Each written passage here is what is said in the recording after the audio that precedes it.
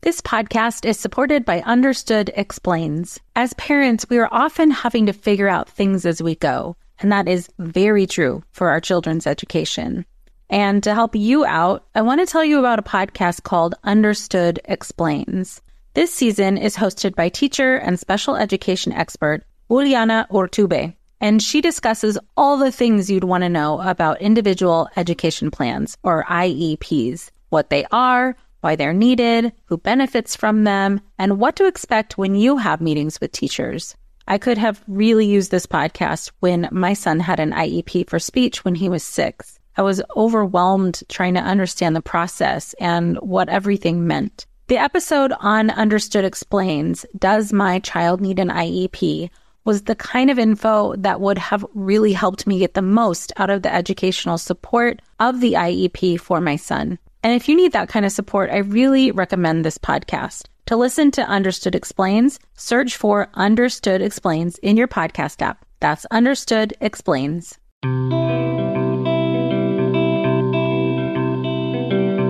Welcome to Mom in Mind. I'm perinatal psychologist and host Dr. Kat.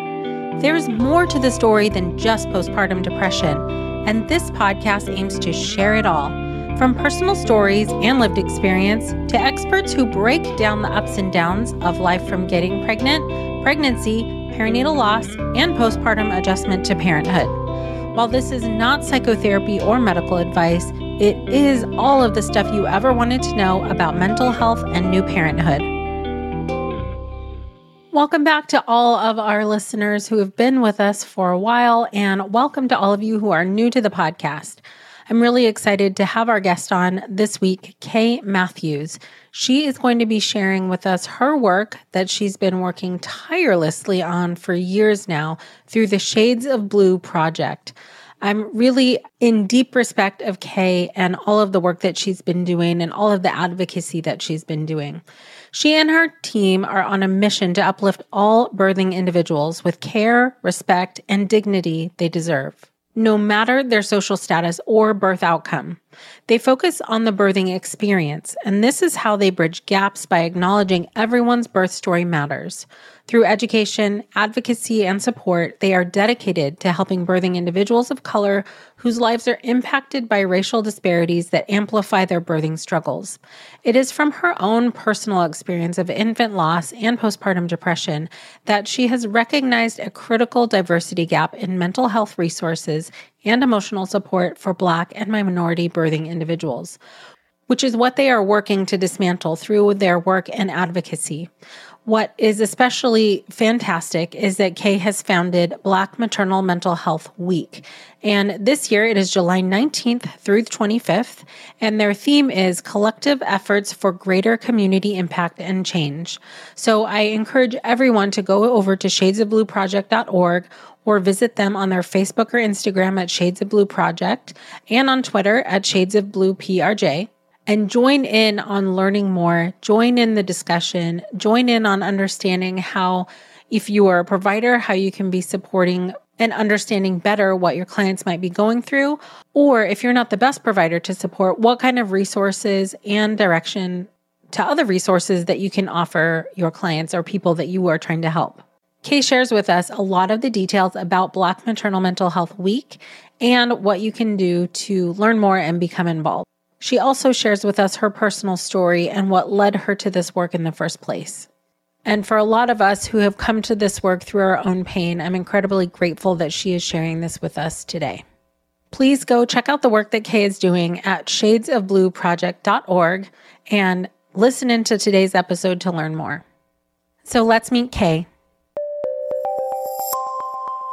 Welcome, Kay. Thank you so much for being with us. Thank you for having me. This is a long time coming conversation. I think we were just chatting before that we had talked before the pandemic started. And so here we are anyways. But I'm really excited now to be able to touch base with you and help people who don't know about the work that you're doing, learn about the work that you're doing, because it's really essential. It's very, very essential work. So yeah, I would love for you to tell us a little bit about how you got into this work, where your story here started. Well, Kat, honestly, it's not I always tell folks this was not how I planned my life out. I did graduate from college with a degree in early childhood development. Honestly, in my prior lifetime, I was a catering chef. I traveled around the world, did food in many ways, made cakes that look like lots of things. So in 2013, I delivered my daughter stillborn. It was not the outcome that we wanted or prayed for or hoped for, but it was the ending result. For me, I struggled so in the postpartum period that I wasn't given a postpartum period to begin with. A postpartum period is what I learned down the line into doing this work.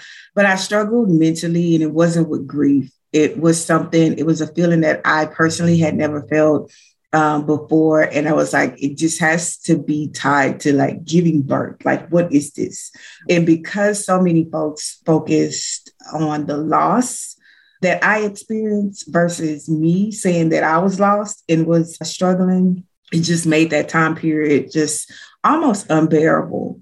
I often think about as a Black woman, because I feel like I didn't become a Black woman in America until I gave birth, and that experience, that interaction with the healthcare staff, just the big picture of my experience is that I wasn't given a lot of things that one expects. When I would hear about birth or someone giving birth or pregnancy, just all of that, I was like, oh, that didn't happen to me. Even with the loss of my daughter, people would say, well, did you hold her? Did they do the little footprint stamp? All those different things. None of that happened to me. None of that stuff was offered to me. What I got at the end of a 2-week stay was the bag with the clothes that I came in with and the discharge piece of paper that I checked out with. That was all I came home with. No pamphlets, no guidance or information. And the funny thing is that I actually was looking for pamphlets. I was like, they had to put something in here to guide me, and there was absolutely nothing.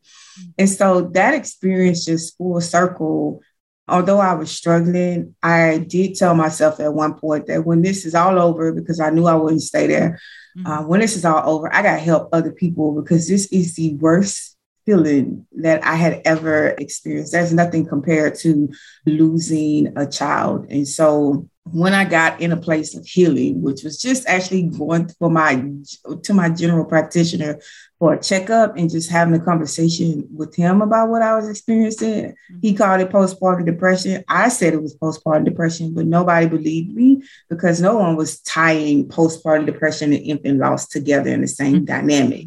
So it's foreign language, so it was rejected, right? And to hear somebody confirm what I was feeling, it really changed the trajectory of my path.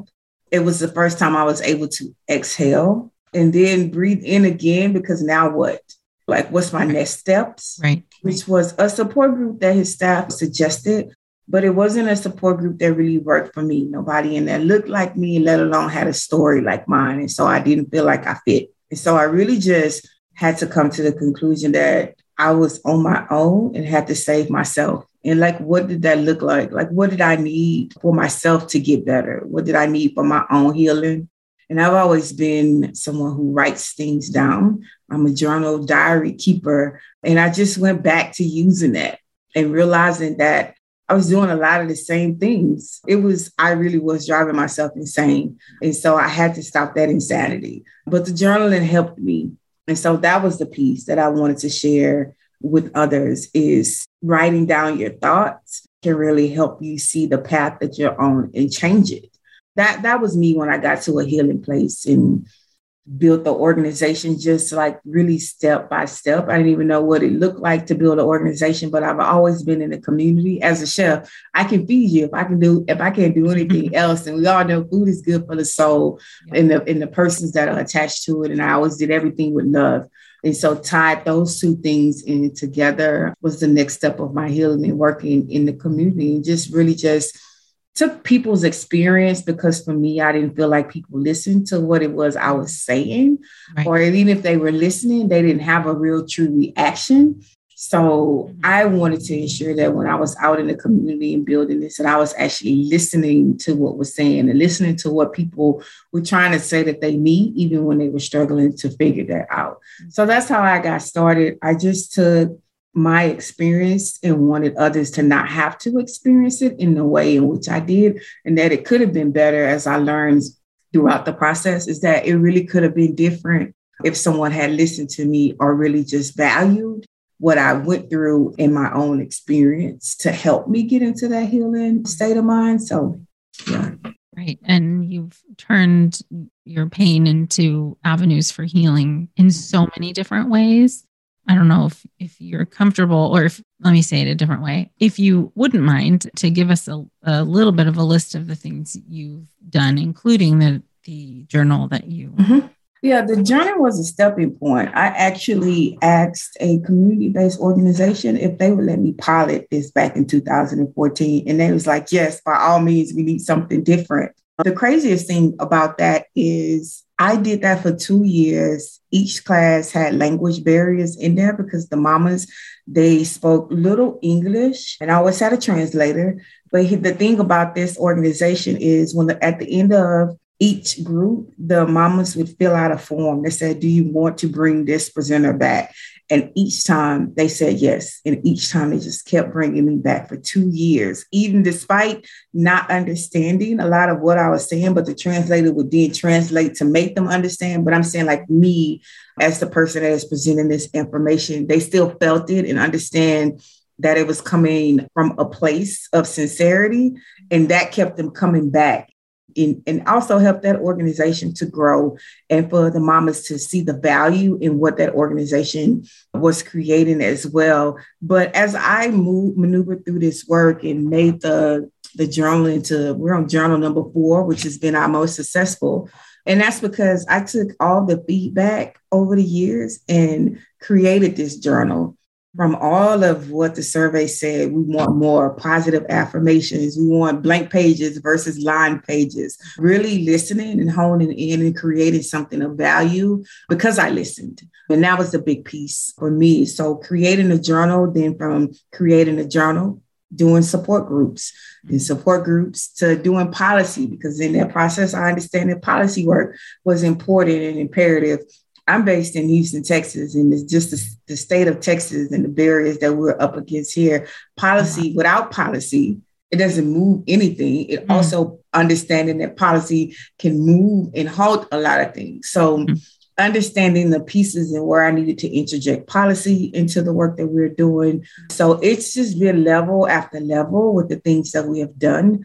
Even just, we're based in Houston, Texas. This is where our maternal mental health and resource center is. We currently right now serve 23 additional states outside of the state of Texas. Amazing. And we have coupled these social support services and maternal mental health support services together, just like we do at home, we do nationwide as well, because I think that the pandemic taught us one thing is that there's a way to use the virtual space for ultimate good. And luckily for us, we were able to spring into what that could look like and combine our in-person support to be able to spread that around. So yes, definitely have taken different levels and incorporated them into the work as necessary. That's how we keep growing, is listening to our community, seeing a need, and not necessarily building new projects, partnering with folks who are also doing elements that we may not be doing as well, because it's a collective effort that has to happen in this space. And that's very important.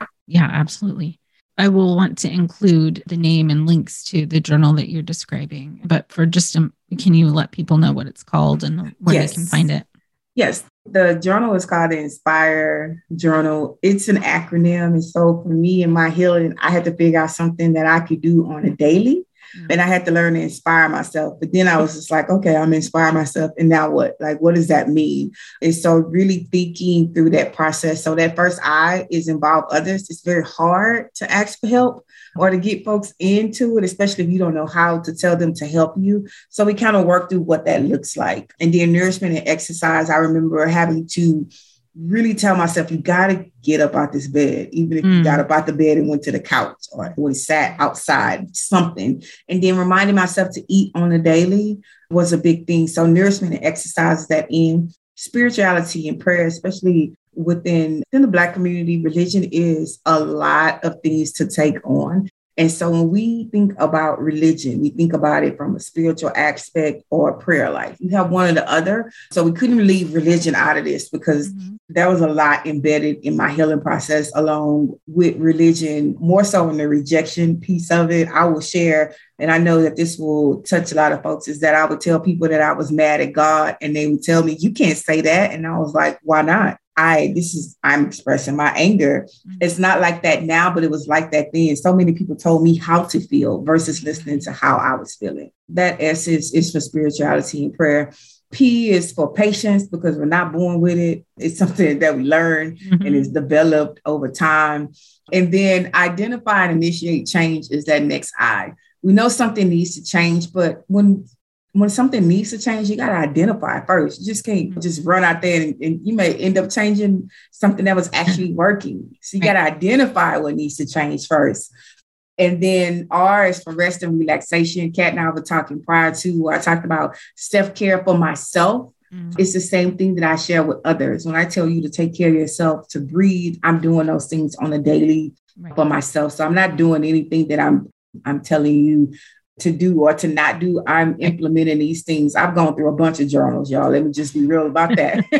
Right. And then the last E is I have to figure out a way to remove blame as an aspect in my life, blaming myself for what happened, outcomes, all these different things. So the E is each day is a new day to start again. If I wake up the next day, I get to start this whole learning to inspire myself. And then it just becomes a daily. And so every day I wake up, the goal is to inspire myself. But if I do actually absolutely nothing before the first E, the E, at least when I wake up the next day, I get another chance to start over. So that's what the Inspire method is. It's Beautiful. Something that you implement for yourself on a daily, and it makes it so much easier to share with others when you're actually practicing it. And you can find it on our website, the journal itself.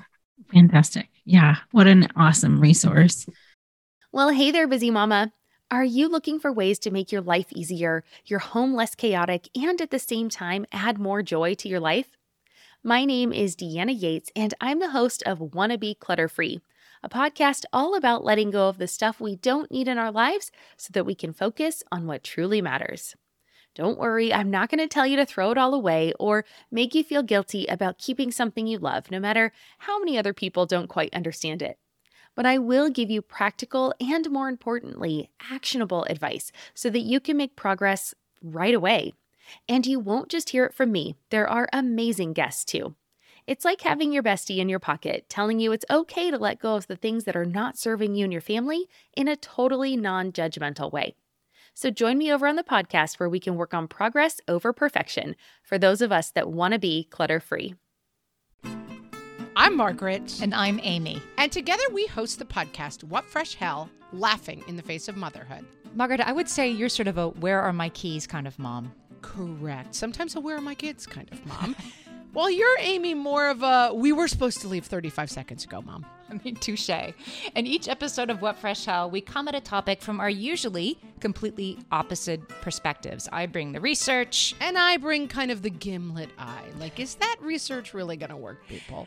And almost 10 million downloads later, we're still laughing. We also talk to experts in the parenting field, plus parents with stories we can all learn from. We make each other laugh, we challenge each other's assumptions, and we have what we think is the best parenting community on the internet. Check out What Fresh Hell? Laughing in the Face of Motherhood wherever you listen to podcasts. And I know for you, as you were saying, your personal story is infant loss as it relates to maternal mental health. That wasn't really addressed with you until that one provider. Mm-hmm. What have you seen since you've been making that connection for people and helping them understand that it's a real thing? I've actually seen growth in that area. I remember when I would Google back then, I found absolutely nothing. And I'm a researcher, didn't even know that researcher was like this necessarily term, but I'm always searching for resources. And I remember a couple of years back putting in what I put in when I was going through my recovery phase. And I started reading an article that clearly I forgot that I was a part of. And I was like, this is amazing. And then I was just like, this story sounds like extremely familiar. And I was like, oh, this is me. And at that moment, I realized, like, see, this was for a reason. I think that sometimes in life that we do need to have those moments where we realize that these things did happen to us for a reason. And that reason was to bring into light that this is a tie-in. There is a tie-in. It's not to birthing outcomes. It's to birthing experiences that one can experience a maternal mental health complication. And so it's that piece. I'm glad to see folks are seeing a tie-in and understanding that infant loss support is two different things. She gave birth, so focus on what can happen in there. And then she experienced the loss of that birth, right? And so then looking at the grief aspect of it, but it's two different ways. You can't just like pick and choose which one you want to address that makes you feel more comfortable. Or if you don't know how to approach it, there are things out there now. Now you can Google and find some things, but you couldn't 9 years ago, but you can now. So it's really good to see infant loss being tied to maternal mental health complications, as it always should have been. Oh, yeah, absolutely. I mean, you made an interesting distinction that the depth of what you were experiencing was a new feeling for you. It was different than grief. It was about me. And so it made me feel selfish to other people that I would be like, I'm not worried about that baby. For so long, it was it was like that baby. I don't want to talk about the baby. I want to talk about me. And people was like, oh, well, she's only reacting like that because she lost the baby. Even though I just like kept saying, like, stop telling me about this baby. I'm telling you that I'm struggling. People would still find a way to circle back around to the baby. And so what that did for me is that delayed my grief because no one was addressing what was happening to me because of my birthing experience, not because of my outcome. Right. And so I didn't think about a lot of the things or a lot of the emotions until years later. I remember someone asking me, did I get to hold the baby? Now, my partner did ask me if I wanted to hold the baby. And I said, why would I want to do that? Right? Because this whole experience wasn't registering with me, but also no one was talking to me about it. It was like everyone was talking around me. And so that's the other thing. When you're not presented in a way, this is a new experience. So something should have came from the healthcare professionals, but it didn't. And so it never dawned on me that a lot of the things that, again, a couple of years later, folks are like, well, did you get the little book that had the baby's footprint in it and all of the information? And I was like, no, I didn't. And I didn't get asked that either. And so that's the distinction between my experience. And I think that if we were to hear about my experience of 9 years ago and current 2022, we would all, as advocates, we'd be like, what the hell, who did this? And we'd all be standing up. Right. And that's great for me. Now, I've come to that realization that those things happen for a reason. So I could advocate for others, but that's also how I see the difference between, I know that someone, if they were to experience those things, that someone would have their back, someone would say something or give them the resources that they actually needed. Yeah, for sure. I'm really glad that you're able to see that. I know for me, in a certain way, it's healing also to see that other people are getting what you didn't necessarily get. Mm-hmm. Like at least somebody's getting it. Yep. And you've been a huge part of making sure that happens for other people. Thank you. Yeah, it's amazing the work that you're doing, and it's expanded into additional areas of perinatal mental health to encapsulate quite a bit, not just specifically infant loss and maternal mental health. No, one of the things, I did not just want to be Kay who lost her baby. That wasn't, that was the outcome. The experience is what I wanted to focus on. That was the imperative piece, even before, during, and after. It was the experience itself. And so what I learned early on is if I led with the fact that I experienced the loss of my daughter, people would disconnect and they would stay stuck on oh, we're so sad for you. And I wouldn't really get the gist of why I'm doing this work. or why I'm in this space and wanting to advocate. And so I never wanted to just be Kay who lost her baby in this space. So that's why my focus has really truly been on maternal mental health, but all the aspects of it. Because when you don't address or don't understand all of the aspects of it, you're leaving someone out. Believe me, you are. And so my outcome, coupled with my experience, allows folks to be like, oh, they're talking about infant loss and mental health together. And when I talk to people, they're like, I didn't even think about that. Or talking to couples or individuals, they're like, is that what that was? Like, I didn't even think about like the postpartum anxiety piece of it. I was like, we don't always know what we don't know. Right. I think it really honestly comes down to the delivery, how we're saying it, who we're saying it to.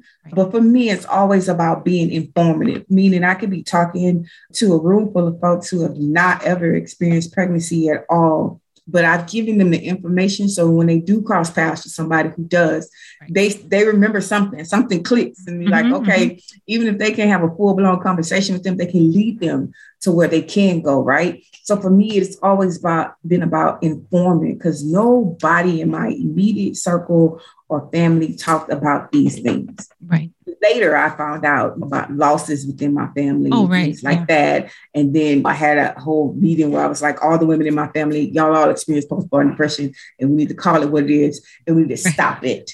We don't need this thing to carry on to your daughters. And then when your daughters have that thing, we need to stop this thing right here. So it's been one of those things. We talk about generational curses or generational things that continue throughout. Someone has to be the one to stop it. It was just me, but I would not have known that that's where it needed to stop if I had not experienced it myself, if that makes sense, and not been able to help my nieces and educating them and getting them to understand had I not experienced it. So I've taken and really understood that this thing did happen for a reason. And this is sure did. And now with Shades of Blue and all of the work that you're doing in your organization, you're really focusing on healing people who are dealing with perinatal mental health, maternal mental health issues within the Black community and other additional communities as well. But very specifically, I really want to get into this in a minute with the Black Maternal Mental Health Week that you have championed and are really doing a lot of work around. Yeah, in addition to that work that we're going to talk about in a moment, can you touch on the mortality and morbidity within the Black community that you are also working on? Yeah, so our belief is that in reality, we cannot talk about maternal health without talking about maternal mental health. And when we think about it within Black communities, our mortality and morbidity rates are atrocious. And so the and or conversations between the two have to stop. We have to be and. So when we talk about maternal health, it has to be maternal health and maternal mental health, because the tie-in is there. We're dying during birth. We're dying the first year postpartum, depending on where you live. I'm in Texas. We're 3 to 5 times more likely to die during and after childbirth. That first year postpartum is so crucial. And so the tie-in is there, but our language and our verbiage is not always there. Gone are the days where we say, well, if she's diagnosed with a mental health condition or complications after giving birth, then what? Yeah, then what? Because there are resources out there. There are places you can refer to. There is help out there. And so for me, that big tie-in is there, and we have to really start acknowledging how these two things tie in together, especially our mortality. Suicide is the number one cause. Overdose is there as well. Those pain medications after giving birth, women having epidurals or whatever that pain is coming from, and then that lack of real true pain management leads to opioid abuse, all of the different trickle down effects that happen that first year postpartum. That's mentally taxing. I feel like when we're talking about mortality, morbidity, or maternal health, we're talking or we're fighting for what has happened to the person. That mental health component ties into how they feel about what has happened to them. We have to acknowledge that, because that serves the whole person. You have this buy-in from the person in which you are fighting for. So you have to think about their mental health. It can't be an and or. Yeah. No, I totally agree with you. And that is absolutely frustrating. I was listening to somebody talk about their work on maternal mortality review committee to review cases of people who have passed. And I was sort of stunned to realize that mental health isn't really discussed a lot in those circles. I think that is changing, to your point, but how could it not be connected? How could our health and mental health not be connected? In particular, I think with all of the statistics coming out about mortality and morbidity, it's good for us to have the information, but it's also scary to know that is a possibility and at all, but also very specifically a higher percentage for Black women. And that has to also be impacting mental health. Like knowing that it's a possibility is also going to be stressful. Exactly. That's the piece right there. It's like, I may make it out of childbirth, but then I still have a 1-year time period in which I need to survive. So in Texas, a successful birth is day 366. 1 year and 1 day is considered to be a successful birth in this state. That's our sad reality. It's some of the things that we don't talk about, but out here in the community, outside of being within the review committee meetings and things like that, we know that to be for fact. Whether our state officials, locals, governors want to acknowledge it, these are the facts. And this is real life. And this data is tied to real people. I think we so often forget about these numbers that we're just like making them up off the top of our head, even if you want them to be so centered and concrete on that's not how this works. But you do know that data is tied to real living people, or in this case, living people who died and the results of their death. So they were real people. And so sometimes I feel like we get caught up in numbers when the relevancy of that is not what's at the forefront. It's just, what's your data? What's your numbers? You want to hear 1 out of 7. I certainly don't want to hear 3 out of 5. But just think, put 5 women in front of you and you just go through and just knock 3 women off. Think about it in real life terms. And maybe it starts to hit home a lot more for you, that if you got 5 women in your family that and 3 of them get pregnant and give birth, that they may not come home, or that the baby may come home, but not them, or they may come home and the baby may not, all these different things that could happen in childbirth. So we have to be more realistic, and it's not to scare. In reality, it's to educate. So we know going in what we need to know to a lot of times advocate for ourselves, save ourselves, being weaponized with information and knowledge. It's just where we sit. It's a sad reality because anything can happen within childbirth. You got to go through all of those labor pains, active all the things, and advocate for yourself. That is exhausting. So as over a broader look, we're talking systematic changes that have to go into play, that women should not have to, or birthing individuals should not have to go through all this to bring life into the world. Have their life be valued and honored to just be here. And that joy is supposed to be birthing is supposed to be a joyful occasion. And it's not just about death. But unfortunately, death is what's overshadowing a lot of it, specifically in the Black community. So, yeah. Yeah, I want to go back to something you mentioned. I just really keeps sitting with me, the difference between outcome and experience. And that applies to this as well. The experience of the person at the center who's dealing with it is part of, like you were saying, those quote unquote numbers. And also, if you can speak to maybe some of the factors that are contributing to these higher rates, because it's not like there's something inherent in Black women that is making that happen because of them, who they are. They're, like you said, there are systems in place that are impacting this. Well, so often if we're not just looked at based or judged on, or biases placed upon us just on the color of our skin, that would be a start. And that we would not take information being given to us, especially knowing that there are top 5 things that Black women are currently dying from. And some of this stuff has been just like so a part of the preeclampsia is one of them. You bring up preeclampsia and a lot of folks be like, well, yeah, my sister had that. Yeah, but that's something that she could also die from, or that's not normal. And then everybody, well, my aunt had that, and it's a thing, but because no one is addressing it and saying how deadly it can be, we don't know that. And so when our again, not to scare, but to educate. When we are telling folks this information, getting them to understand that you have to take control, you'll have to take control of your health during the pregnancy and certainly after, by asking like, what's a postpartum plan of care, using these words. So there's understanding that at least they're talking to somebody or educating somebody, and hopefully they don't think you just go on to Google and become a Google guru. And even if you have, something has triggered that, right? Yep. Something has triggered you to go and get a little information. But in reality, Kat, I think we have to be so proactive in our care. I know for us, we are able to serve before, during, and after childbirth. So when our mamas do come, or birthing individuals do come to us pregnant, we equip them with information that will at least make the physician stop and be like, who are you talking to? We created these little cards. I always keep these little cards handy, my little blurred. And what it does is it says my life and my child's life are depending on me being informed.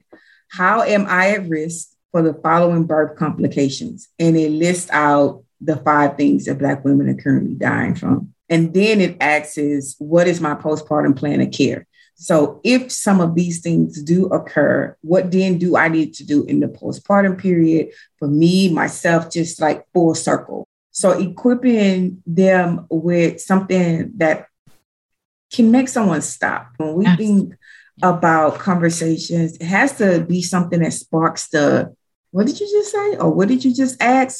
Physicians always say they only got 6-7 minutes to have an interaction with a patient. Okay, well, a minute and a half of that needs to be some type of compassionate care component to start with, and it needs to be informative for the patient. So there's a lot of things that we've been so conditioned to say it is the reason why we're not doing. We got to stop those things. Because there's a way, but we have to know the way, or we have to want to do it. And it doesn't always have to come in a memorandum form, just being people and understanding that if you do not educate this mom or birthing individual that is in front of you, they are at risk of dying. That's not okay. And that should not be, what code of ethic is that under? That's okay. None. So yeah, I know I went a little over on that question, but no. I mean, I think it's a loaded question. There are so many things to talk about that influence that period of time. No one told us the truth about parenthood. Why? This is the podcast everyone needed before they had kids, because now that those little ones are here, there is a lot to unpack. I'm Rachel Shepardota, and I am your host for the podcast No One Told Us, where we tell the truth about parenting and let you in on all the stuff you really should have known about before having kids. I am the founder of Hey Sleepy Baby, but this podcast is so much more than sleep. We'll be diving into all the topics that you really care about and need to know while you do your best job raising those adorable, tiny humans. Our goal is to just make you feel less alone and less overwhelmed. There are so many things that no one tells us before becoming a parent, and I think that we should really pull back the curtain on becoming a first-time or second-time mom or dad to share the good, the bad, and the ugly. We'll have a little education, a little fun, and a whole lot of heart that goes into each and every episode. So join me and our amazing guests each week to hear us talk about what no one told us. Hey there, I'm Debbie Reber, the founder of Tilt Parenting and the author of the book Differently Wired. The mission of Tilt is to change the way neurodivergence, whether that's having a learning disability, having ADHD, being gifted, autistic, or some combination of all of the above, is perceived and experienced so differently wired kids and the parents like us raising them can truly thrive. On the Tilt Parenting podcast, I get to talk with authors, therapists, educators, and parenting experts who are committed to this mission. I ask the questions my listeners are most curious about when it comes to supporting our kids. And in turn, my guests share strategies for challenges, out-of-the-box ideas for navigating school, best practices for therapies, tips for advocating, and so many thoughtful insights on what it really takes to help our kids grow up feeling seen and respected so they can create awesome lives for themselves. I know that raising a differently wired kid can feel overwhelming and isolating, but I promise you, you are not alone, and it can feel so much better. If you're on this parenting journey, come listen to Tilt Parenting. Together, we can shift this paradigm and show up for our exceptional kids with hope, possibility, and joy. But what I love what you're doing is you've made this like a tangible thing. That card doesn't take up a whole lot of space, but it's something that someone could keep in their pocket if they need and take with them. We always tell them, throw it in your purse. Yeah. How are, like, to your point earlier, how is the person who is at risk or potentially even suffering, how are they supposed to advocate for themselves when they are overwhelmed and stressed out? That's not like when you're thinking so clear. So to have something to hold on to like that, that's concrete, that you can give to the doctor, read from it, whatever it is it's both like simple and brilliant at the same time. And that's I think, like, to your point also, is what is needed is a tool. Yeah, solutions that we know will work. We just have to put them out within our respective communities, to be honest with you. That's just where we are. A lot of the times I feel like we know what solutions work. Just start them, just put them out there. I've been doing these cards. We have one for postpartum or maternal mental health complications as well. And I just took the Edinburgh scale at that time and did a 1 through 10 and asked a question in a way. And I asked the moms to give me, how do you need this question to be asked for you to answer it? And that's what the 1 through 10 is on the card. These questions asked in a real way so that they feel comfortable with being truthful, because nothing is more scarier than thinking someone is going to come in and take your child, and then not just take your child, take you away from your child, and what that looks like and what that feels like. So how can we be more proactive in just being real, but getting people actual help, not putting them in another position to then there's consequences for asking for help. That's the mindset around mental health. If you disclose that and you share that, there's consequences for that. Do you want those consequences? So you end up talking yourself out of asking for help. We should not live in a world that is like that. And so how can we shape those words to have impact enough for someone to stop and be like, let me see how I can get you some help, but not with consequences. Let me see how I can get you the help. And then the whole world falls apart because of the actions of one person. Right. So really just creating things that people can just go out into this world and live and survive and thrive, and not just survive. I end with thrive, because it's one thing to survive, but you also need to thrive throughout this process as well, because that's what life is. It's coupled with a lot of different things. It's coupled with good, bad, and somewhere in between. But it just really comes down to how can we give the power back to the people that are mostly affected by it. Absolutely. And that is a perfect intro into Black Maternal Mental Health Week, because that is what you're doing, right? Yes. Yeah, so walk us through this week.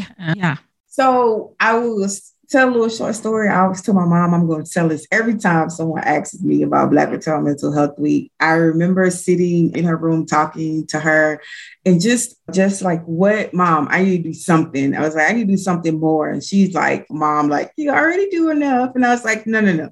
I need to do something more that brings more awareness to what's happening in maternal mental health. And I was just like, can I create a week? And she's like, did someone tell you couldn't create a week? And I was like, no. And so she's like, so you're talking yourself out of it? And I was like, yeah. And she's like, just do it and just do what you always do. You're going to be thoughtful about it. You're going to walk through it and see, is this really necessary? You're going to do all those things I already know, but I'm telling you should. So folks, that is how Black Maternal Mental Health Week came about. Just me sitting in my mom's room talking about, I need to do something more than what I'm doing. And she's like, it's okay to do what it is if it came to mind, then you should do it. And so for us, creating Black Maternal Mental Health Week, I really honestly would hope that 10 years from now, it is not necessary, because these things are being talked about, they're being addressed, and there's absolutely no need for them. And if it's not 10 years from now, it's 20 years from now. But I do want it to not be necessary. But we are right now in a place where it is. And so we craft every Black Maternal Mental Health Week with care and attention to where we are right now and where we could be. And so it is solution driven. This year, so Black Maternal Mental Health Week is July 19th through the 25th. It's in July because that's Minority Mental Health Month. So it was befitting to be there. This year, we're going to start on a local level. So here, we're going to have a press conference at our city hall, bringing in officials for them to understand what's happening, like right here in our own backyards, as it ties to our national level issues as well. Mm-hmm. So locally, nationally, worldwide, this issue has to be addressed. But like I said, it always starts at home. So we're starting here first. Then on that second day, we're doing the Inspire training. We're bringing it back live. We have not been live since February 2020, right before the world shut down. Yeah, right before. So we're back to doing in-person training starting that week.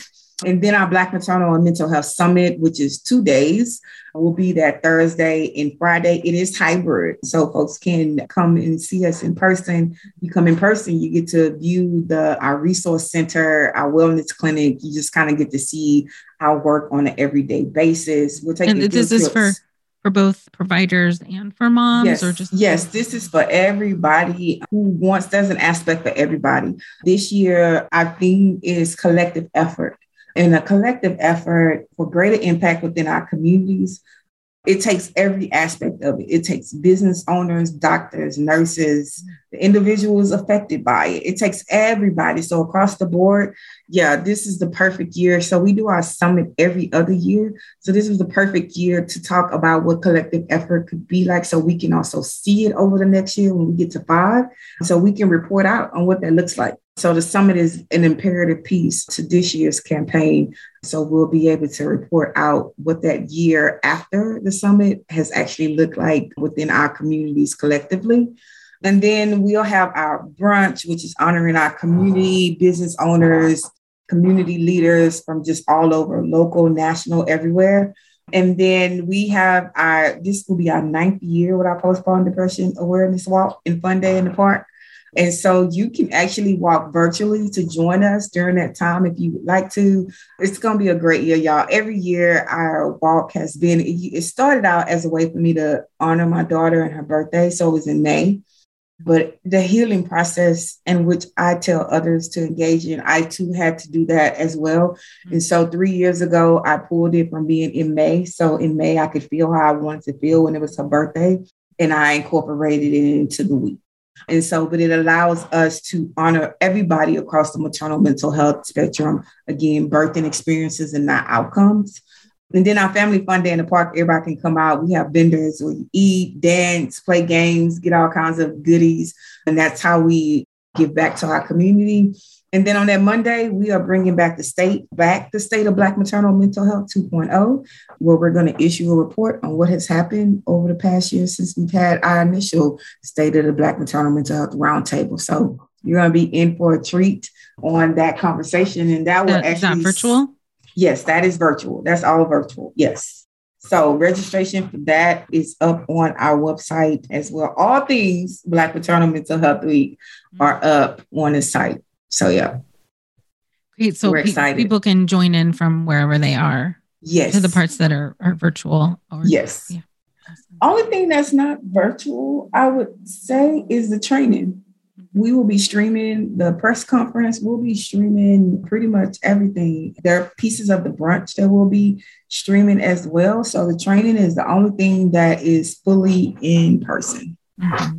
Yep. And so for the training, people who are coming are getting trained in the Inspire method. Correct. That you talked about earlier. Yes. And some people are just coming for the training. So that's amazing too, because the training is a big component to the work that we're doing to get folks engaged in just changing how they deliver care that is embedded in the person that needs them. So, yeah. For sure. It sounds like everything you do, as you said before, is solution driven, and it keeps the person at the center. You're not talking up like about theory, about what ifs, about nothing. It is all grounded in helping people now and how you can help people later on too. Yes, because people are dying right now. And we want that to be like a non-part of any equation. So we got to serve folks that are here right now, so we stop this vicious cycle of death that we are really experiencing. And it's in many ways, and everybody plays a part in it. And the community is at the forefront and at the center of it, because the community is the data. And so it has to be centered. Everything we do has to be centered around the individual. I always tell folks, executive director is my title, but I am the very community that I serve. I am the community that I needed when I didn't even know I needed it or needed to understand it. And so, yes, community will always be at the forefront. And when it's not, we always do self-checks. It's like, wait a minute, where's our community component? Or even just engaging in anything. I know sometimes we're like the community voice at the table. We have to really understand what that means. It's not just using the word community. The community voice will always sound different from anybody else's voice. You'll distinctly be able to understand that this person is talking from a community component. That's something I had to honestly realize, that I don't present like others. I don't talk like others. That's my distinction in this space, is that I am the community. I've never disconnected from the community that I actively was at some point before being involved in organization, but I continue to be while in organizational work. Yeah, that's incredibly important and inspirational. And I really hope the people who listen to our chat today are a mix of people with lived experience who are going through stuff right now, and also providers of many different kinds, lots and lots of therapists. But I think this is a particularly important message that you bring, is to keep it person-centered and keep the community at the center. It's really easy to be in a room of other like-minded people and talk theoretically and talk about things sort of on a intellectual level, and leave out this part, this grounding, this like the real part. This is why we're here. So I hope that people really take away that message from you. I hope so. Yeah. Again, collective effort looks like the part that we all play, no matter what our titles are. But because we live in a world of titles, some of us are held a lot higher than others. And so that accountability and responsibility then comes into play. Like, how can I make this different? And then when I decide to make it different, how can I get others involved in making it different? But you have to want to do it personally first, because then you're better equipped to tell other people, like, hey, did you know that this is happening? And for them to understand and want to be like, no, I didn't, but what can I do? So that's what collective effort looks like. It's wanting something better just personally, and then sharing that with other folks so that we can start to make this all different. So for people who are listening and are inspired by you and the work that you're doing, what would you say to them about how they can be more involved? I would definitely first direct you to visit our website to connect with us, because staying connected with us allows you we send out information about things that are going on. And then I'd ask you to kind of look around your own community, look within yourself and see, like, is there something more that you could be doing? It doesn't matter what position you are in. We all play a part in this. And so my call to action is to get involved within your own communities and start there with change, but then also support others that are doing this work, not just us. We're one part of this. And because I talk about collective effort, I will be remiss to tell you that you have to support others. This thing is working in many different pieces, and finding what best fits with your passion within this space. So if I've inspired you to do anything, I hope that I have inspired you to want to go out and make change happen. Thank you. Thank you. It's such a pleasure to talk with you and feel your passion and feel your heart in this. It's just, I can feel it right through the screen. And I just love the work that you're doing. And I think you're a brilliant human. Thank you. I love you, Kat. I'm telling you seriously, I have always appreciated your support in times that you probably don't even be like, that's a little something, but it carried over into something more. So I am always grateful for you just seeing me, who I am, and that leads you to support the work that we are doing in whatever ways. So thank you for seeing me, because seeing me leads to supporting the work. That's how I feel about that. So yeah, I appreciate that. I did not expect to tear up here. Thank you so much. We have to tell people in real time. We don't have to wait till we're standing in the front of a room full of a group of people. We're supposed to tell people how we feel about them. So we all need something to carry us to continue to do this work. This is mental health. And it is mentally debilitating. And so just know that you are certainly appreciated. Oh, thank you. Thank you so much. Well, I appreciate you. And I know that If nobody has heard you speak before, they're going to appreciate and love you just the way that I do. Awesome. Thank you. Yeah. All right. Then everybody, I will be directing you on how to connect with Kay in just a moment. Thank you so much, Kay, for being with us. Okay. See you soon. Thank you so much for joining us today. Please share this podcast. Together we can support moms and families so that no one has to deal with this alone. Come connect with us at momandmind.com.